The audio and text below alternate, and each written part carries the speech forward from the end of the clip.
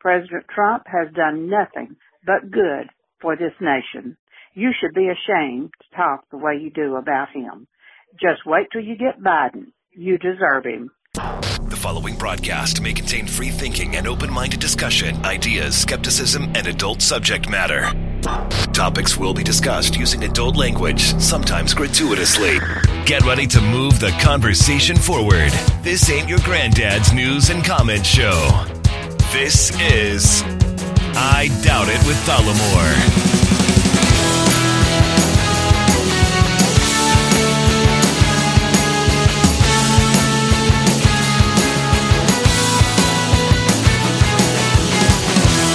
Welcome to the show, everybody, and thank you for joining us. Episode 711. I am your host, Jesse Dollamore, joined today by the lovely, the talented, the scholarly Brittany Page. So it is that time of year again, Jesse D. I think every time of the year is that time of the year. Sure.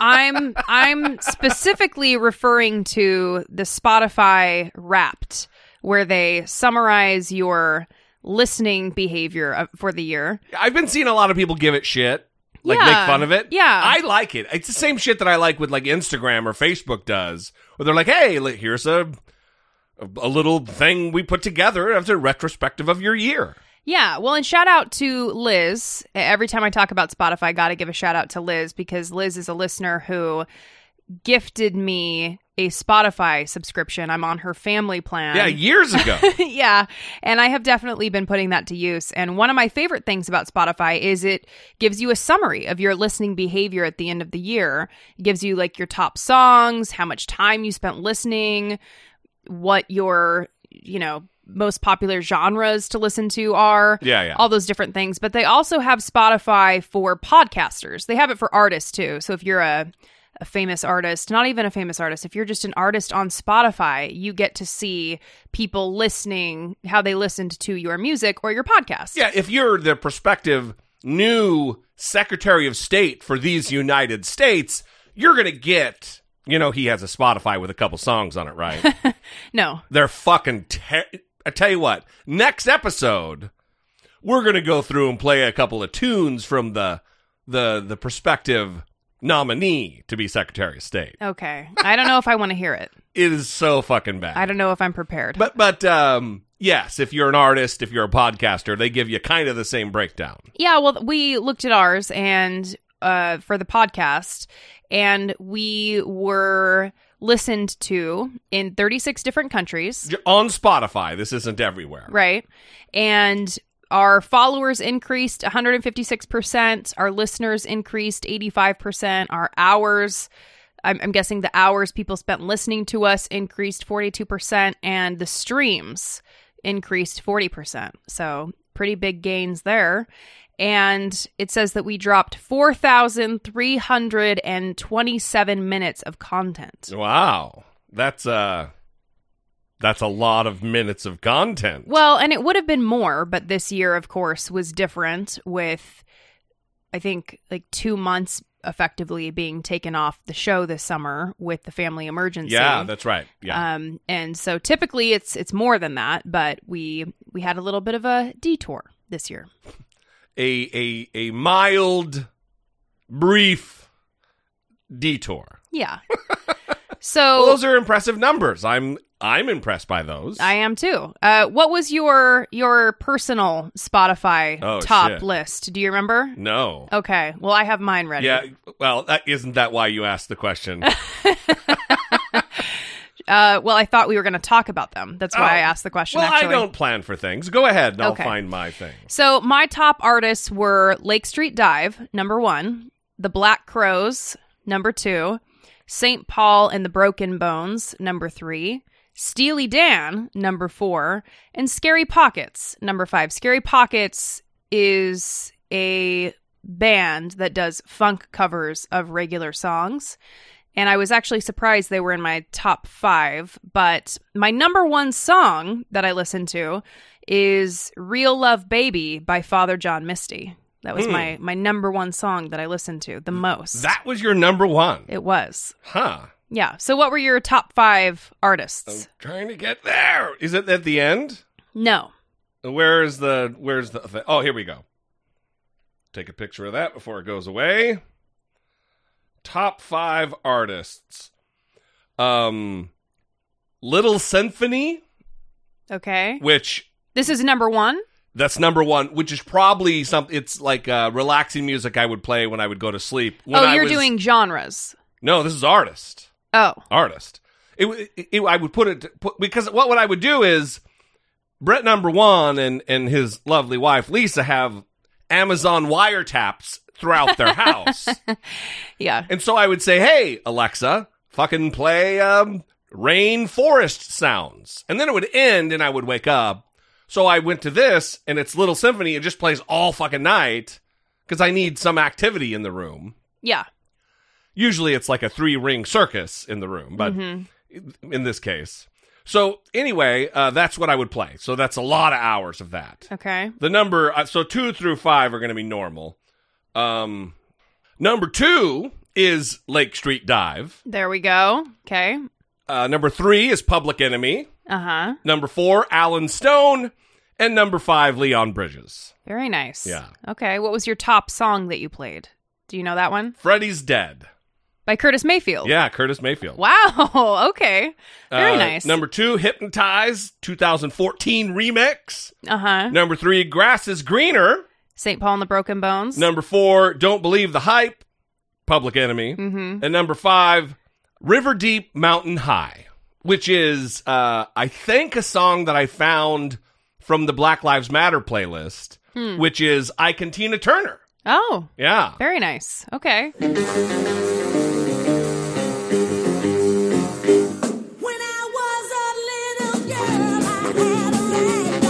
That's what it is. I know that one. Yeah. Yeah. It's a good tune. Okay, well, since you did your top 5, I'll quickly do mine. Like I already said, Real Love Baby by Father John Misty was number 1.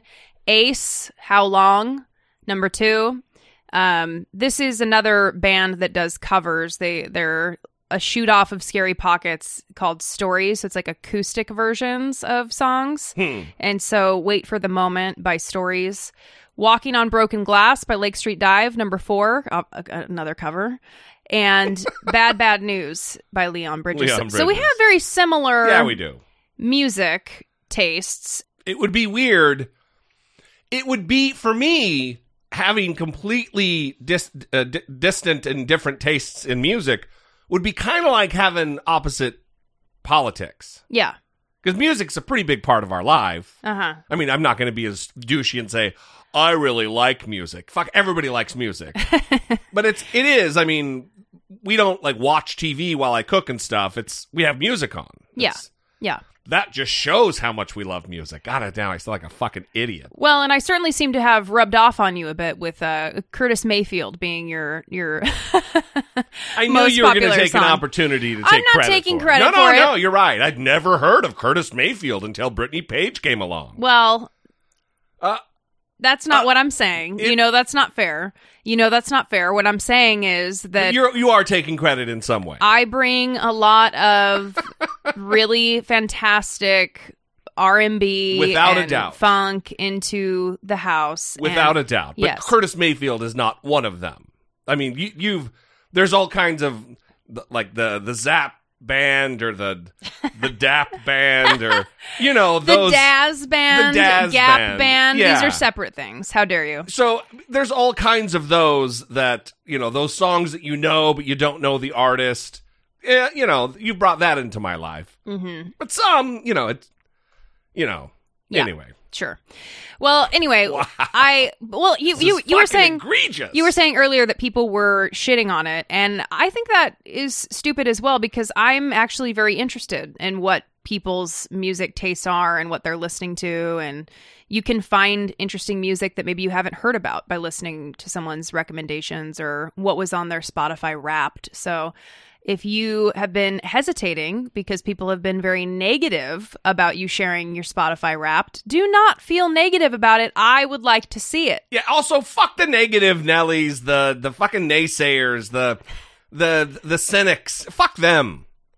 Like what you like. Take joy in the things that you like. You don't have to explain it away. You don't have to justify it. Fuck cynical assholes. Yeah, it's exactly like when people say they don't like The Wire very much. You know, it's like you're wrong. Bringing obviously. it back to The Wire. But have your dumb opinions, I guess, right? So were you one of those dumb people who didn't like it when you didn't like it? So I didn't understand at that time. Yeah, I had to have a come to Jesus moment. Well, what about the people who haven't had the come to Jesus moment yet? Well, they better get on it because I don't have much patience for it.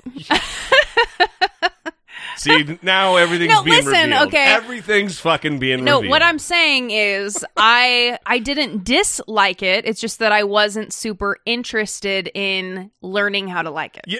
Oh, wow. What, are you running for office right now? Jesus, talk about a fucking... Well, I did just watch the Georgia Senate debate, so I am probably talking a little bit like Kelly Loeffler. She's very robotic. Yeah, she's a dullard. I tweeted she's a dullard. Well, she's just very robotic. It's like they replaced her with a robot. Well, hence robotic. She was saying radical liberal Raphael Warnock over and over in and every over. single answer that she gave. Like that kind of that works when people like, oh, he must be a radical liberal socialist. Well, I'm sure it does work on certain people. I'm sure that's why she's doing it. But those people aren't going to be anyway. Yeah. So before we move on, let's get to some listener communication. We've had a hell of a week. Listen, I want to say this before we move on. We are in a household and media operation here that is in flux, that is in a transitional period. We are soon going to move, which means we're going to be relocating our home studio to a different home studio. In the same area, just we're not moving across the country yet. And there's going to be some... it's going to cut into our schedule a little bit. We're not exactly sure how yet. But stay with us. It's going to be a much better situation for us. And we're both very excited about it. So we just want to share that with you. Keep tuned in to us. Keep connected with us on Twitter, on Instagram, on Facebook, so you can get any updates as we go as far as the recording schedule and also just generally what's going on. Definitely, yeah. So let's move on to some listener communication. Before we do, I want to drop the number, 657-464-7609. Of course, you can always email a voice memo from your smartphone to idoubt@dollamore.com. Hey, Jesse, Brittany, it's Casey from Kentucky. I'm actually calling in response to the YouTube video about Randy Quaid. It just made me laugh that the two election experts that we have right now that are really on the forefront are former football player and MMA fighter Herschel Walker and the stupid uncle from National Lampoon's Vacation. One being known for taking very serious head injuries, and the other one for, I don't know, Independence Day, I guess, would be the best thing that Randy's known for, or just being a fucking Looney Tune. It just amazes me how we have so many sore losers. Wasn't it just like 4 years ago, all these fucking Trump dudes are walking around being like, he's your president, you gotta accept it. But here we go, he loses. Fair and fucking square. They're out in the streets screaming, chanting lyrics to Rage Against the Machine, which they have no idea what those songs are about, obviously. Like they're out there screaming, killing in the name of lyrics while holding thin blue lines. Fox News daytime. They're screaming a song about police brutality while showing support for the police. These people are all fucking idiots. It's just 76% of the country is Randy Quaid. Is pretty much all that's happening right now. But I just thought that was funny. Randy Quaid. Fucking Randy Quaid. All right, y'all have a good one. It is. Thank you, Casey.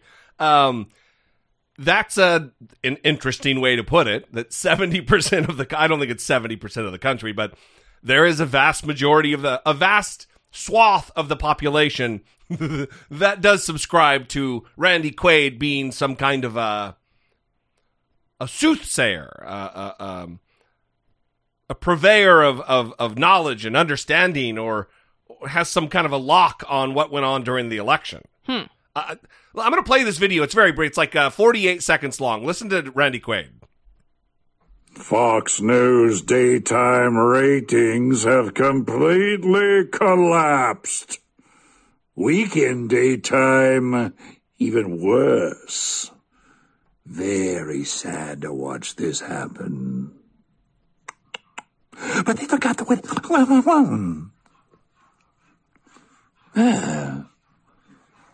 They forgot what made them successful. What got them there? They forgot the golden goose. The only difference between the 2016 election and 2020 is Fox News. This, of course, Donald Trump retweeted, and it's Randy Quaid with, like, red, orange, blue, like these lights strobing on his face, and it's just a close-up of his mug. Very fucking weird. Well, And then what is he saying? What's happening in the video? well, it's just his face, like I said. No, I know, but what is, like, the point? Well, he's taken a page out of Donald Trump's playbook to shit on Fox News. That the only difference between Donald Trump winning in 2016 and Donald Trump losing in 2020 is that Fox News wasn't solidly behind his candidacy, which is fucking nonsense. Well, first of all, I appreciate you sharing that with me, because as soon as I heard the video start, I stopped listening to it because I said to myself, this is not something I care about. Right. Yes. And there's just something about his voice or the theatrics or I don't know what it is. But There I'm are like, others. I don't need to hear this. No, we're going to play all of them. In fact, here we go. No, we're not. No, we're not. So yeah, I don't know. It's I mean, the comparison is made all the time that Donald Trump wants this to be a reality TV show, and that's really what the fuck it is. It's no more complicated than that. Donald Trump enjoys the showman aspect of this, and he's turning very real, serious matters like the continuation of our democracy into a reality TV fucking show. Well, I heard Frederica Whitfield today on CNN. She's the anchor on Sundays. She said she was covering his rally yesterday in Georgia. You know, he made an appearance there because the Georgia runoffs are happening, even though he barely mentioned the Georgia runoffs. It's all about, it's his grievance tour. Yeah, exactly. And she said that he was there claiming that he can still win the presidential election. And she said he won't because he didn't. Joe Biden won the election. Like, they're just matter-of-factly saying this is what he's doing. This is not what reality is, and then moving along. They're not really giving it a lot of time, I've noticed, on CNN. As well, they should not. Although, let me say, I don't know if they carried his rally at all. I hope they didn't, but I don't know if they did. I don't know how much of it Fox News carried, but Fox News did carry parts of it. Yeah. Because I play clips on a video on YouTube from it, and it's Fox News and C-SPAN. Premiering tomorrow. On youtube.com/Dollamore. Wow. Thank you. You're welcome. Very necessary. Little plug for you.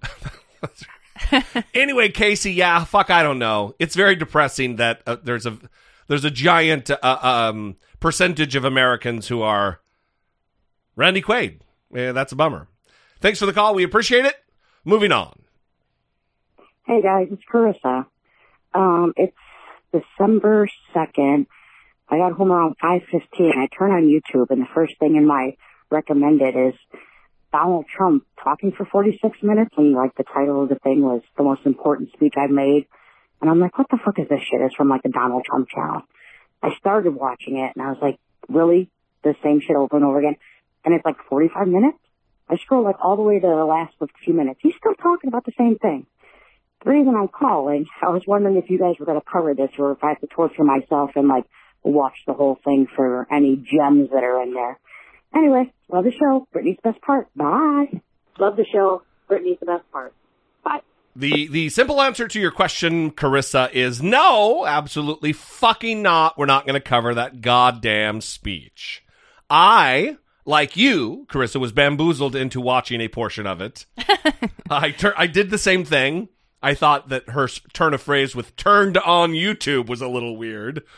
But I did the same thing because I watch most of my YouTube on the TV. Mm-hmm. And it popped up. I'm not subscribed to that fucking channel, Donald J. Trump. Mm-hmm. And it said the most important speech I've ever made. I'm like, oh, shit. Let's see what kind of bullshit this is. And it was exactly as she described it.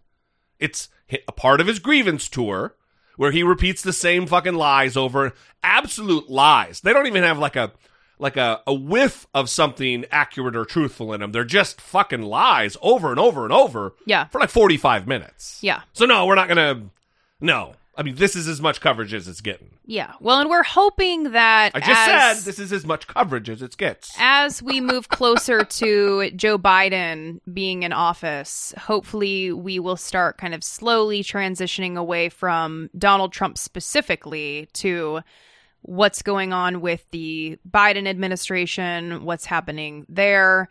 And I know Trumpism is still going to be around. We're still going to have the Fox News problem. We're still going to have these things exist, and we're going to be talking about those too. But we're hoping that as things start to calm down a bit, we're able to transition to that.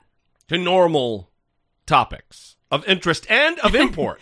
Things that are really important to people. They're going to change their fucking lives. For sure. Make their lives better. Yeah. All right. Well, thank you, Carissa. As always, we loves us some Carissa. Definitely. Long-time early adopter of the program. For sure.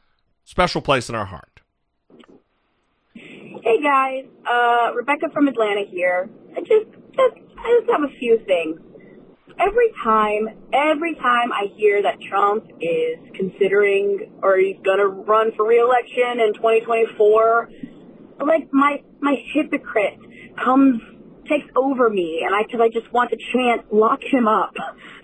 I don't know. But, like, why? How?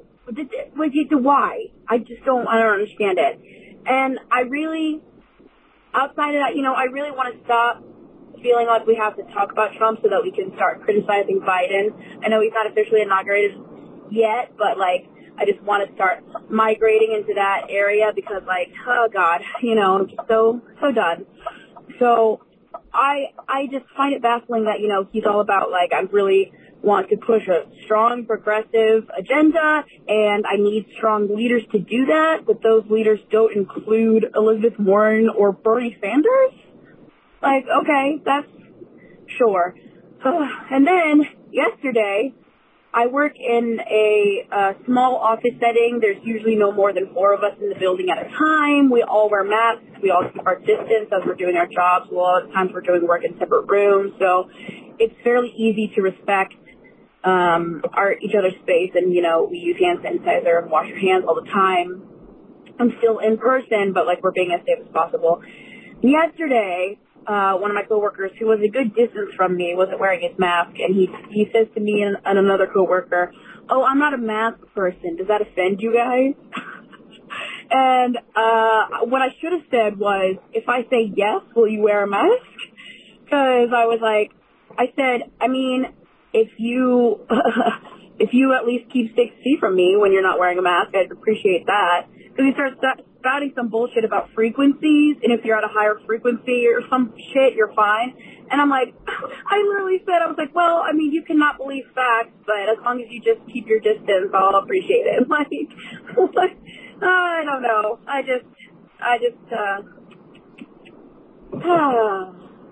don't know. I just got a lot going on. Okay. You guys are all the best. Bye. So I kind of just said that, Rebecca. That was incredible that happened. Talking about transitioning into criticizing and talking about Biden, moving away from Trump. And it seems like Rebecca is on the same page with that, hoping that happens soon. Well, don't worry, it will happen soon enough. I want to clarify, because I don't want to start the trend of using the word. It's something I've said in the past, and I want to correct it. I don't want to just criticize for criticizing's sake. I want to hold accountable. I think we should start using that language. Mm-hmm. Infuse some accountability here. It's not just criticism. I mean, there's going to be things to criticize, and we're going to do it when it's necessary. But I don't want that to be that it's predicated upon just the desire to criticize. Sure. I feel guilty. I feel weird that I keep talking about criticizing when really what I mean by that is hold accountable. Yeah, I guess it depends on what you're thinking when you say that, because I'm not sure that anyone I hear say that they are going to criticize or they're ready to criticize. I don't think that means they're going to be looking for anything, even things that don't matter, just so that they can be critical. Yeah, I think it's just a guilty conscience on my part. Sure. Yeah. And related to the mask situation that you have on your hands there. Yikes. That sounds maddening. Yeah. Yeah. Well, what does it even mean? I'm not a mask person. Nobody's a fucking mask person, guy. Yeah, Everybody hates wearing masks. Yeah, I've heard people say that. They're like, I just really hate the mask. Oh, you think that? Oh, I love it. Yeah, people love it. It's great. I love being at work and conducting sessions with clients and having masks on and having my glasses fog up for most of the time, or having to stop breathing as much so my glasses don't fog up. That's really nice. Or the times that I've been forced to fly on an airplane since all this, and I'm wearing 2 masks. Mm-hmm. Oh, I fucking love it. I love them so much I want to double up. Yeah. Everybody hates masks. Yeah. Shut the fuck up. I'm that's the point. That's where I am. Because we hear this, we see this. We live in Orange County where anyway, we've talked about it. It's fucking maddening. It's really, I saw someone recently, they used the word suffering when talking about, there's a new recommendation. I saw it on the KTVB, which is the local Idaho station, that there's a new recommendation from pediatricians that kids should be wearing masks during youth sports. And someone not just while on the bench. Right, not while on the bench, also while playing. And someone commented on it and said something about their child suffering when they're wearing a mask. And it's just like, it's a fucking charmed life. How privileged are you you can attach the word suffering to having to wear something on your face for a few hours a day? I mean, I don't even know how long you're wearing it for, but go visit a pediatric hospital, you fucking whiny person. Seems like whiny individual. Seems like you're in a mood today. I'm always in a mood. Okay. Thank you, Rebecca, for the call. We appreciate it very much. To continue on with the mood. Support for I Doubt It with Dollamore comes from generous, engaged, intelligent, and good-looking listeners like you by way of Patreon. Your support on Patreon for as little as $1 a month helps keep the show going and move the conversation forward one podcast at a time. If you would like to join the ever-growing family of supporters, please visit patreon.com/I Doubt It with Dollamore. We would like to thank several new Patreon supporters. We have Michelle A. Joe B. Diane D. Aries Switch. Joshua B.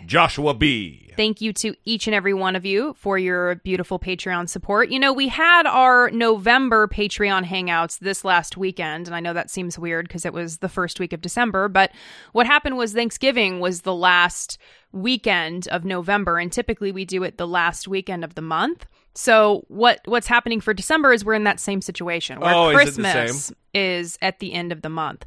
So we're actually going to, well, then we have New Year's the very next weekend. So we're going to have the hangouts, we just decided, be the week before Christmas, which is going to be Friday, December 18th at 7 p.m. Pacific time, and then Saturday, December 19th at 11 a.m. Pacific time. So these will be the December hangouts, which we have once a month for Patreon subscribers in the qualifying tier. And it's not like a live stream on YouTube. It's a Zoom call where you're on with a bunch of different listeners and us. Yeah. Just shooting the breeze. Exactly. And it is not, I repeat, not you watching a show be recorded. Yes. We are under no obligation to entertain you. In fact, we do not entertain you. It is just us bullshitting. Yeah. With Patreon supporters. And it's nice because you get to meet other Patreon supporters from around the globe Yeah, we had Scotland on. Yeah. Yes, we did have Scotland on. The whole country of Scotland was on the Zoom call. It was fantastic. It was pretty busy. But good thing we switched to a Zoom subscription so we could have that many people on there. Can't do that with free version. Oh, that's right. Anyway, we love you guys. Thank you for all your support. The other way you can support the show, one, is by buying merch. You can go to dollamore.info. It'd be great if I could pronounce my own last name. Dollamore.info. That'll bring you to the Teespring store. We've got podcast-related merchandise. We've got YouTube-related merchandise. All of that goes a long way to support the show. And then the other thing, which is free and easy, is just rate and review the show on Apple Podcasts. That gets us in front of a whole new metric of audience. And that's always a good time to grow the show and support the program. All right, moving on.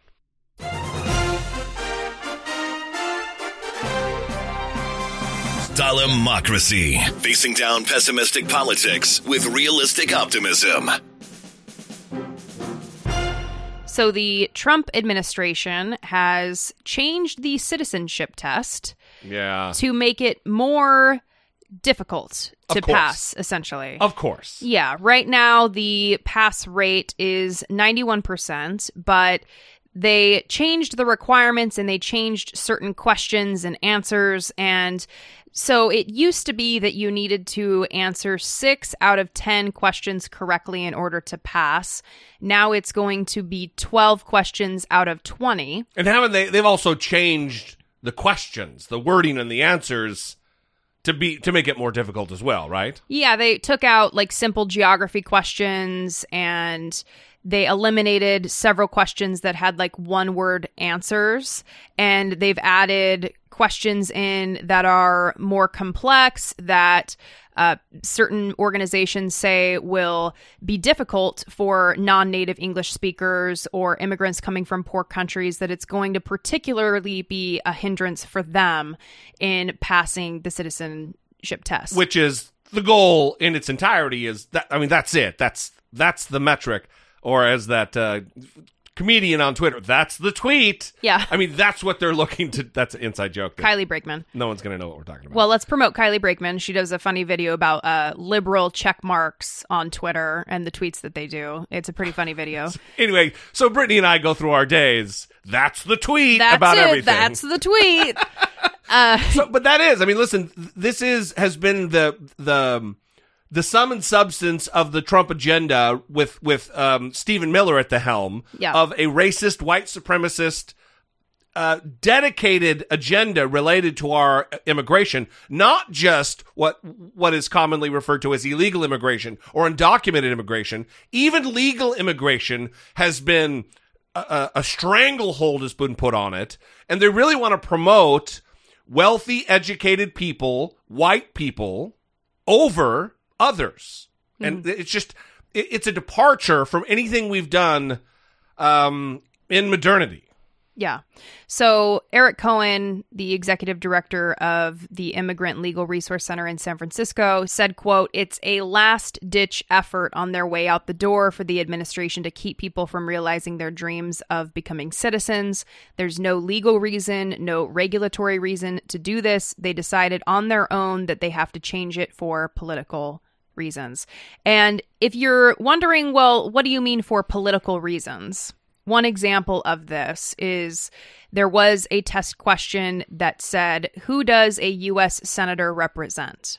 And previously the answer to that question was all people of the state. On the new test, it's citizens of the state. Right. Subtle, but that's a difference. Right. That is an absolute difference in meaning. I mean, it's very telling. It's just laying bare what their agenda is. Yeah. So let's do a test on you, Jesse D, because part of the conversation I think that is important surrounding the citizenship changes is what is the civics education or civics knowledge of Americans in general? The Americans that were born... Are you asking me? Because it's not great. It's definitely not great. If you've ever watched a Jimmy Kimmel video where he's interviewing people outside on Hollywood Boulevard out there, out in front of his studio, it's a fucking nightmare. Yeah. Well, I think every year the Annenberg Public Policy Center does a survey of Americans on civic education. Oh, you mean we're not going to rely just on Jimmy Kimmel interviews? I would hope not. Although they are entertaining. You're going to go highfalutin with the Annenberg Public Policy Center. Sure. So 51% of Americans can name all three branches of government. Wait. How many? 51%. Oh, wow. Yeah. That's lower than I would figure. 54% understand that a 5-4 SCOTUS ruling carries the same weight as like a 9-0 ruling. Yeah, that's depressing. And 19% of Americans can't name even one First Amendment right. Wow. 19%. And Can't name even one. And they're citizens just by virtue of their birth. Right. And so Donald Trump is wanting to make it more difficult for people who come to this country, who immigrate to this country, to become citizens when the citizens probably couldn't even pass the citizenship test. Oh, yeah. Right? I wonder about that. That's interesting. Yeah. So let's give you some of the questions and see how you do. Yeah, we're going to do 9. I mean, I'm confident, but there is that little niggling thing in the back of my head that's like, oh, shit. Yeah. Fucking don't fuck this up. Is it the anxiety mosquito? It is the anxiety mosquito from Big Mouth. Big Mouth. Yes. Maria Bamford. Yes. Okay, first question. Now, if you want me to read you the options as well, I can do that, but some of these you may just know and tell me the answer. Okay. James Madison is famous for many things. Wrote the Constitution. Author of the Constitution. Name one. Father of the Constitution. President during the War of 1812. 5th President of the United States. Writer of the Declaration of Independence. First Secretary of State. Oh, wow. Holy fuck. That's, okay, let's just, well, I don't. Is this whole thing going to go like this for you? No, it's not. I mean, well, so the first Secretary of State was Thomas Jefferson. What's the one before that? Writer of the Declaration of Independence. That's also Thomas Jefferson. So it would be between the War of 1812 one and the 5th President of the United States. No, okay, so it's War of 1812, but that's only because of the process of elimination. Okay, so which one are you going with? 1812, War of 1812. All right, that is correct. So this is a new question on the test. Listen, this is unfucking fair. Not just to me, because it's grossly unfair to Jesse Dollamore. Yeah. This is unfair to fucking new prospective citizens. God damn. So according to the New York Times, this is a new question on the test, along with a few others about the founding fathers, including Jefferson and Hamilton. Previously, the test only asked about George Washington. All right, I'll try not to drag this out. Okay. Here I'm going to struggle with some pronunciation. The American Revolution had many important events. Name one. Washington crossing the Delaware. Battle of Tippecanoe. Tippecanoe, yeah. Battle of Fort Niagara. And the Treaty of Ghent. It's the Delaware. Crossing the Delaware. That's the famous painting. Yes. Where they're, okay. Yeah. I don't have to give... Would you like to describe the painting I don't have to give color commentary on every question. Let's move ahead. This is also a new question on the test, that one you just did. Okay. What is the purpose of the 10th Amendment? It guarantees the rights Any power that's not specifically granted to the states or specifically not granted to the... Any power that's not specifically granted to the federal government or not specifically not granted to the states is for the states to possess, or the people. Okay. Yeah, that's one of the answers. It states that... Well, that's what it is. It states that the powers not given to the federal government belong to the states or to the people. Yeah. Yes. That's in a nutshell.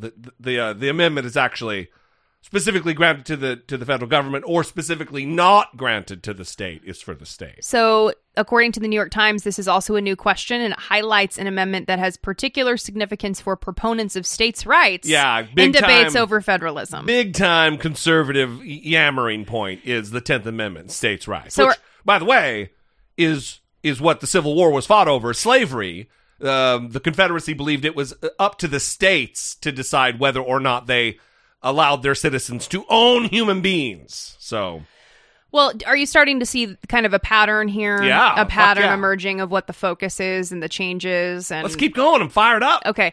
whom does a member of the House of Representatives represent? People living in their state, people living in their congressional district, citizens in their congressional district, their political party. Wow. This is a dick one. This is dick. This is a dick move.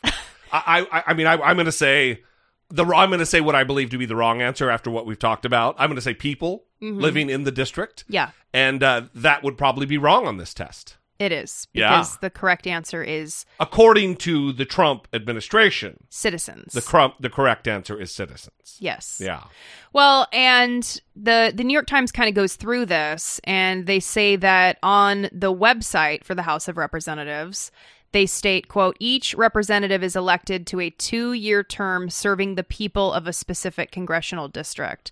So they're even illustrating here that this answer does not align with the definition on the United States House of Representatives website. It also doesn't align with even the manner with which we count the people. If we have 100,000 undocumented immigrants living in this district where we live right now, they are represented and they're counted for purposes of redistricting.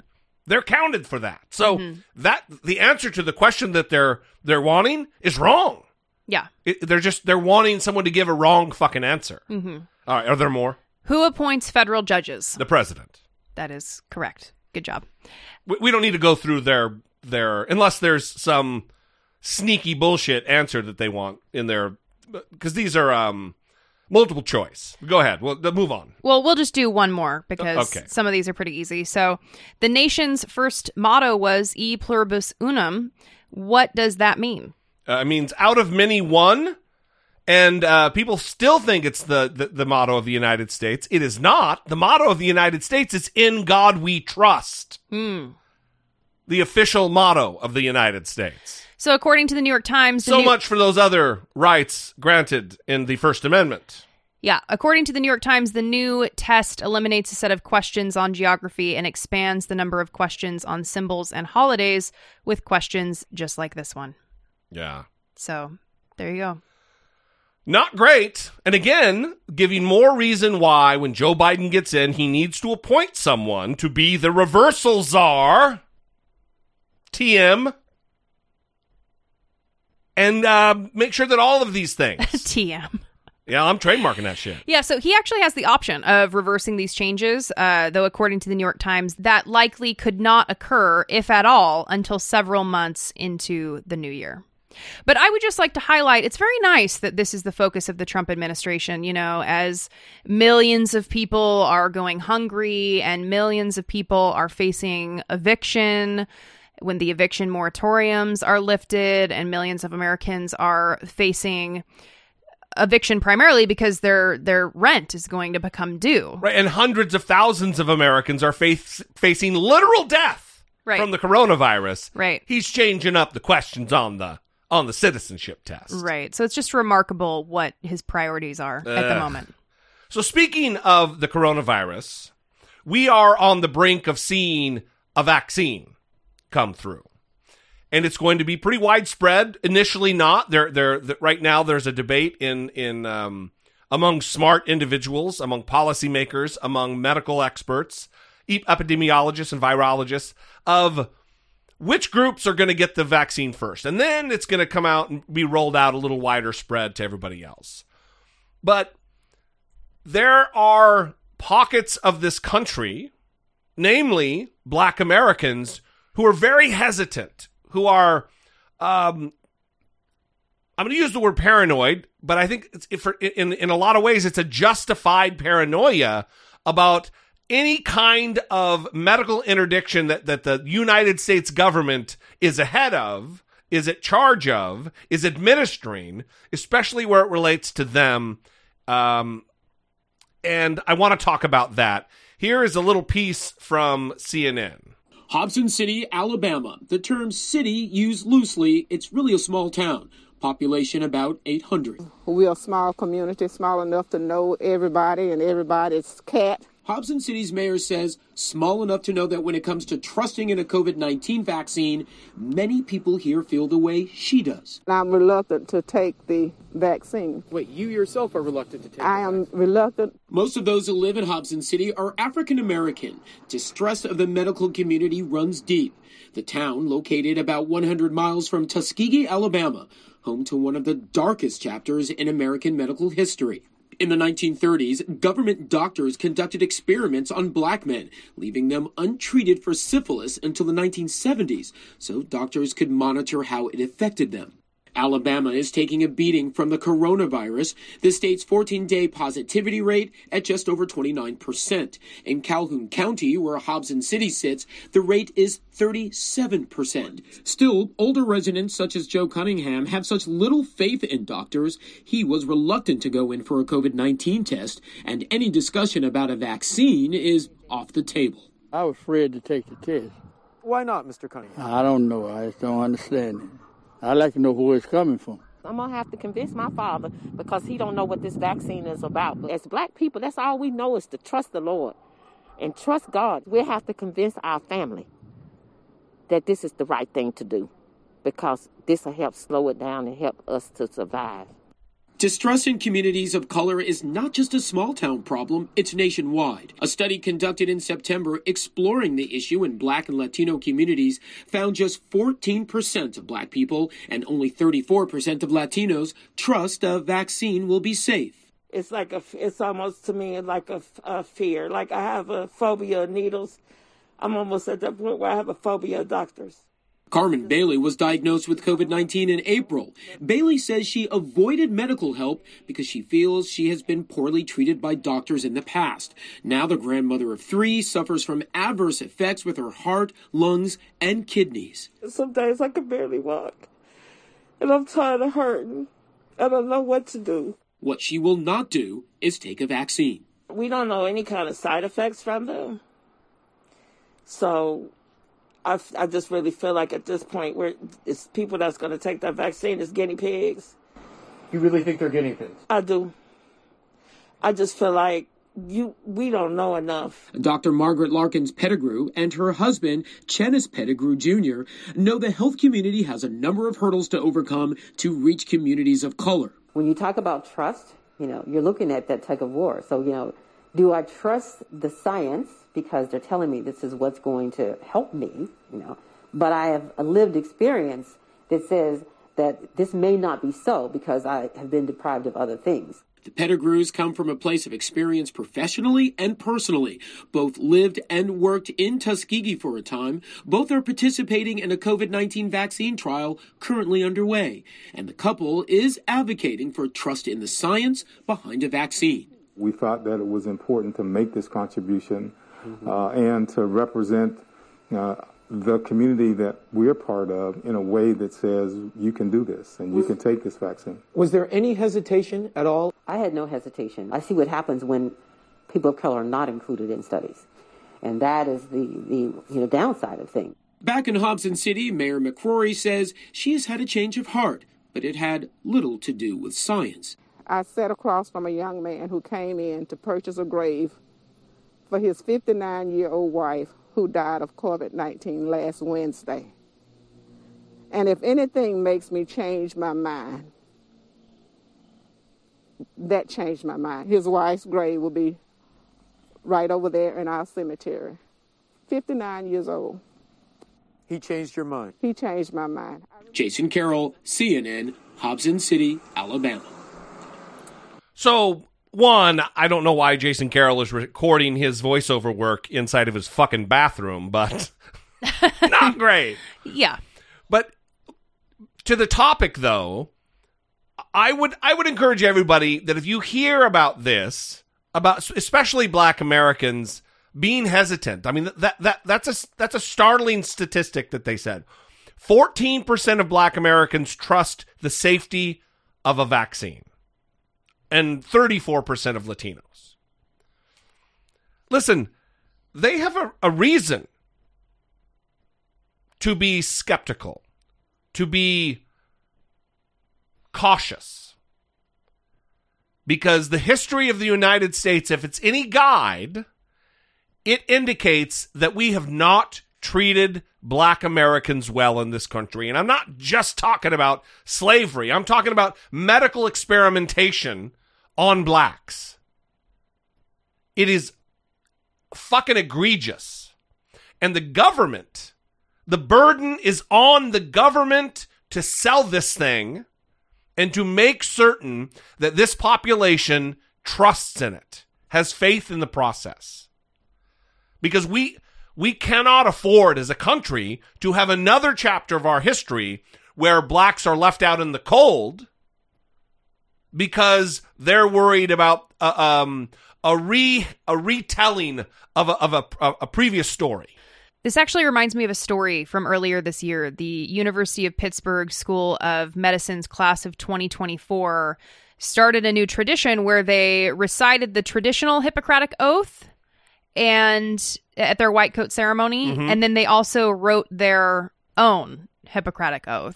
And it's pretty long. I don't want to read the whole thing, but I want to read a few parts of it. So it starts, as the entering class of 2020, we start our medical journey amidst the COVID-19 pandemic and a national civil rights movement reinvigorated by the killings of Breonna Taylor, George Floyd, Ahmaud Arbery.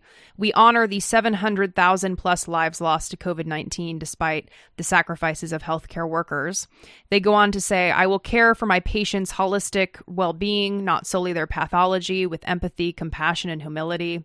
I will prioritize understanding each patient's narrative, background, and experiences while protecting privacy and autonomy. I will champion diversity in both medicine and society and promote an inclusive environment by respecting the perspectives of others and relentlessly seeking to identify and eliminate my personal biases.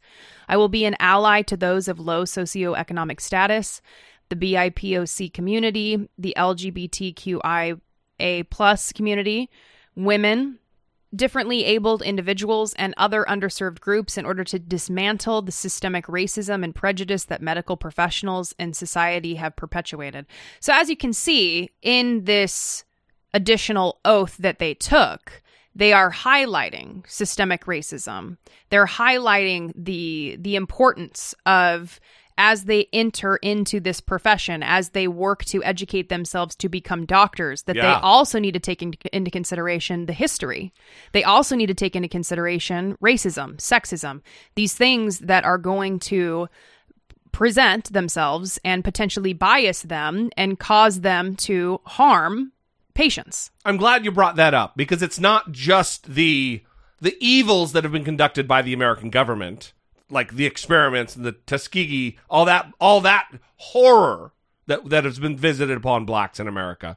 But it's also just systemic racism creeping in everywhere, where medical students think black people have thicker skin, literally thicker skin, that needles don't go in as easily in a black arm than they do a white arm. That health outcomes, the mortality rate for black mothers who are giving birth to babies is off the charts compared to whites. It is because of systemic racism that these health outcomes are so much more dire for black Americans.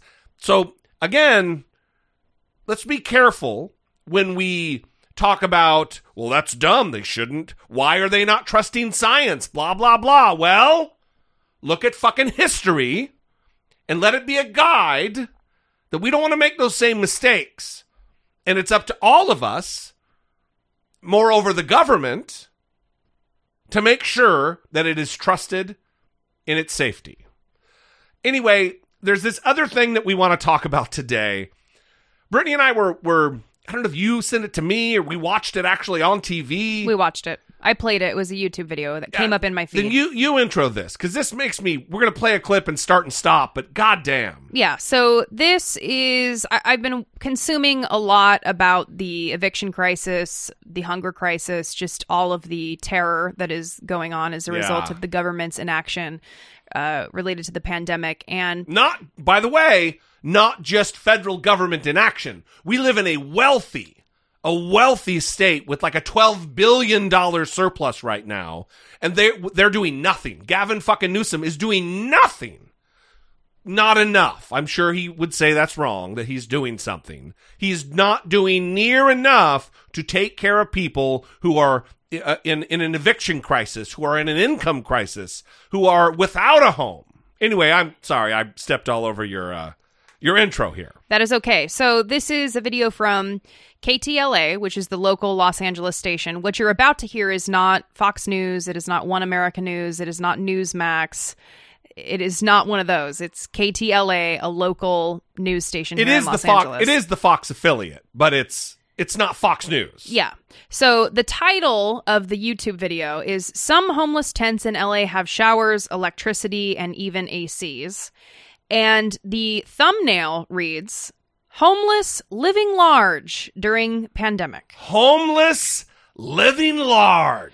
And God damn. The reason that we want to play this for you is we want to kind of break it down of what are we hearing when we watch the news. And as we hear it, we want to be kind of filtering it and thinking, what is the narrative that they're painting here and expecting me to adopt? Yeah, not only that, I want to reinforce, I know we said this is LA. What I think we mean to communicate by that is that this isn't Provo, Utah.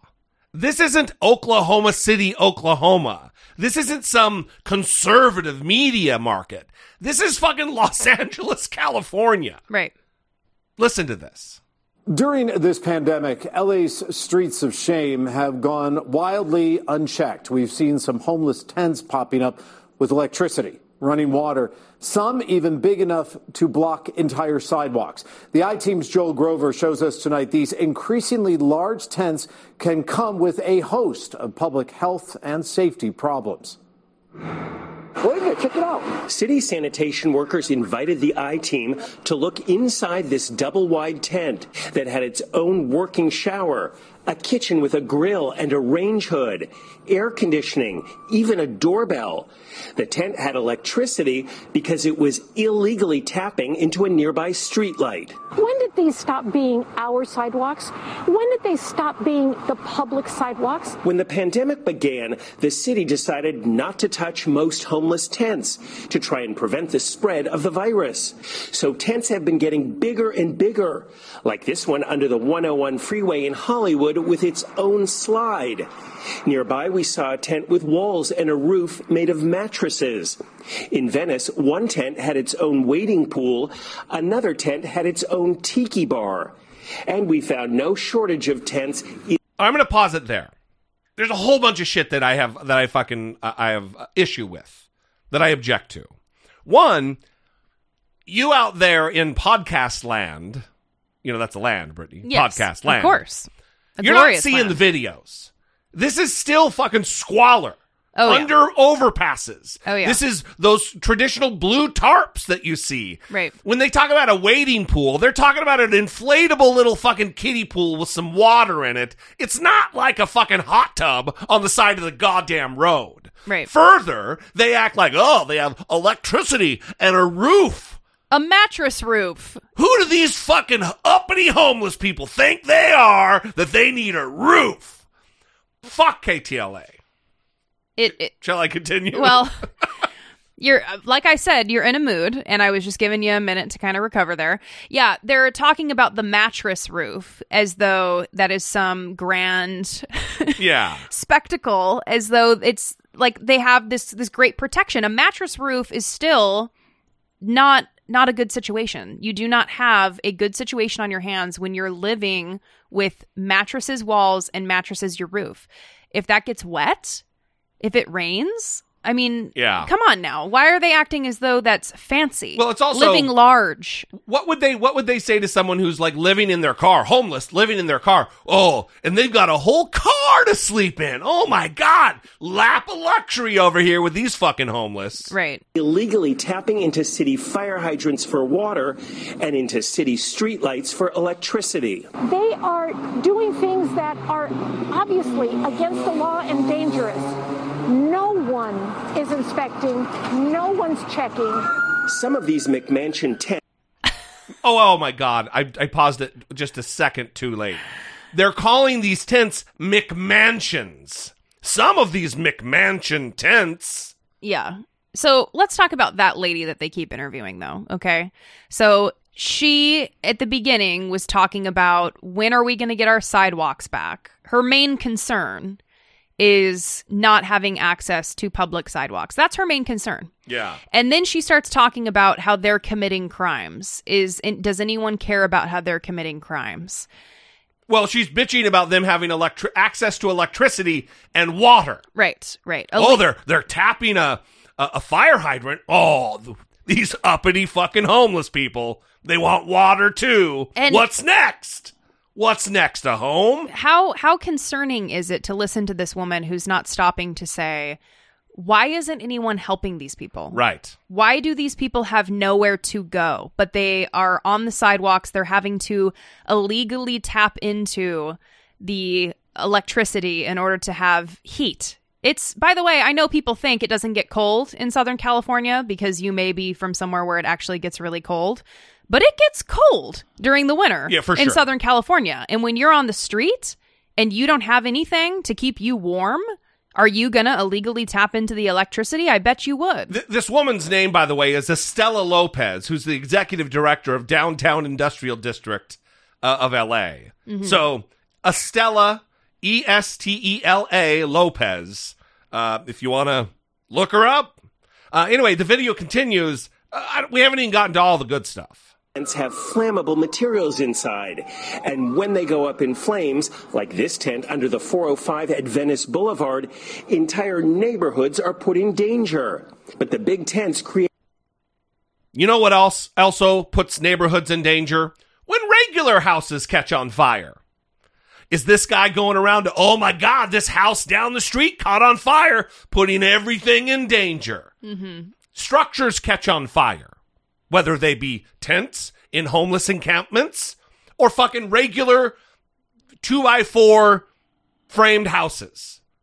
Fires happen. Accidents happen. Shut the fuck up, KTLA. Other problems, too. This encampment made it hard for city workers to access the DWP meter. The landlord says DWP employees refused to go near the tents to read the meter and threatened to turn off the building's power. They wanted my tenant to go do it for them. Lisa Rich owns that building, which has been surrounded by a growing encampment that has caught fire, endangering the homeless as well as other people working inside the building. It's very depressing. It's horrific. And some tents are now so big they not only block the sidewalks, but spill into the streets. I think of the wheelchair-bound individual who does not have access to our sidewalks because it's blocked by tents. Under federal law, there has to be at least 36 inches between tents and the beginning of the street so wheelchairs can use the sidewalk. But as you can see, there's no room at all for wheelchairs to pass by. We can't simply have the city turn its back, walk away, abdicate and surrender its jurisdiction over the sidewalks. We emailed Mayor Garcetti's office 8 times. Over the sidewalks. But you thought she was onto something, right? You're listening to it. Right. They can't abdicate their duty to the people, right? That's where you thought she was going. But then she says to the sidewalks. Right. To the availability of the sidewalks. And listen, that's a valid discussion point. That people in wheelchairs do not have access to be able to move on the sidewalks, for sure. But in this clip, all you're hearing is faulting the individual who is without housing and has been forced into the streets of Los Angeles. You are not hearing it be centered, the problem being centered with a failure of the system, a failure of the government to provide for the people. So that people are not having to live on the streets of Los Angeles. It's very individual based and centering the problem with these individuals. And that is the complete opposite thing that the news should be doing. It's also what she's doing. It's kind of the, I don't want to pay for illegal immigrants. We got lots of homeless veterans. Well, so you want to fund programs for homeless veterans? Well, no, they need to pull themselves up by the bootstraps. It's the same kind of thing they're doing. Mm-hmm. What about wheelchair-bound people? They're being fucked over by, you're right. But we can take care of all of it. All of it can be taken care of with California's $12.6 billion fucking surplus.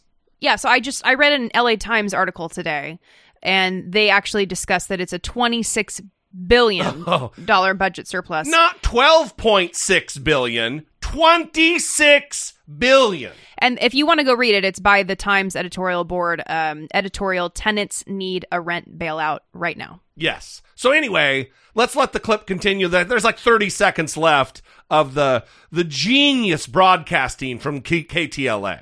Over the last month, asking to interview the mayor about these encampments at his soonest availability. His office said they're working on it, but still hasn't given us a time. What do you want to see the city doing? Just like they're still sending inspectors to every single business to make sure that they're following code, why aren't we doing the same with the public right-of-way? Estella Lopez called the city over and over about that huge tent with the shower that was blocking the sidewalk. Sanitation workers finally came and took it down. Even though that tent is gone, many other McMansion tents are popping up all across L.A. For the I-Team, I'm Joel Grover. Joel Grover, talking about McMansion tents. Yeah. What a privileged guy. How you like that, Brittany? That's great. So The views and opinions expressed by Jesse Dollamore are solely those of Jesse Dollamore and do not reflect the views and opinions of Brittany Page, who is a far superior person and much more measured and reasonable in her views and analysis. So what I'm saying is that KTLA and Joel Grover should get their shit together, because this is irresponsible. What they're doing is they are informing the views of their viewers, of their audience, talking about McMansion tents, acting like it's the lap of luxury to have a mattress ceiling roof on your hubble. Anyway. Yeah. So if you're interested in learning more about this, 99% Invisible, which is another podcast, is doing a great podcast. A great series on homelessness in the San Francisco Bay Area. And I believe that's where it is, right? They're based out of Oakland, so probably Oakland, yeah. Which is that area. Yeah. So that is a really great series that they're doing on this right now, and I would recommend it. Absolutely. Anyway, we're going to leave you there. I'm in a really great mood right now. So, well, no, I hope that was helpful in going through that, because think of the wasted resources that they did on that 4-minute segment. Yeah, they didn't one time say, what's the governor doing to help the homeless crisis in LA? What's the mayor fucking doing? What's Eric Gardner? They didn't say any of that. It's we got to get rid of the tents. They didn't speak to a homeless person. They didn't interview a person living in one of those tents. Yeah. To ask them why it is that they're tapping into the electricity, to ask them why it is that they're using the water that they shouldn't be using. You would have found an answer. Yeah, we would have heard a legitimate answer. We played the clip in its entirety. It was not edited. Yeah, so those are things that are missing, right? You're hearing from people who only Estella Lopez seem to care about the sidewalks, which is a weird thing when you have living beings that are living on the sidewalks. Hundreds and hundreds and hundreds of homeless people in LA. They didn't talk about how there is going to be an even more serious homeless problem if something is not done about the rent that is coming due when the eviction moratorium ends, and you're going to have people that cannot pay their back due rent, and they are going to be homeless. And they're going to be demonized because they have a mattress roof. Right. They're living in their McMansion. What the fuck? Ugh. Oh, we're leaving it right there. Ending the show on a perfect note. Sickening. We'd love to hear from you, 657-464-7609. As always, you can email a voice memo from your smartphone to idoubtit@dollamore.com. Please, if you are someone who has never communicated with the show, we want to hear from you. Also, don't forget to donate to John Ossoff and Raphael Warnock in Georgia, and to Stacey Abrams' organization Fair Fight. You can find it at fairfight.com. Make sure that you are supporting and paying attention to the Georgia runoffs. If you can, like we talked to Mike McLaughlin on the bonus episode recently, it's important, if you have time, to do some phone banking. Call, get involved, stay focused. Those Senate races are very important. I mean, without them, any kind of a Biden agenda, any kind of progressive, quote-unquote, progressive agenda is really going to be stymied. So we'll see you next time. We love you guys. Thank you for joining us. For Brittany Page, I'm Jesse Dollemore, and this has been I Doubt It.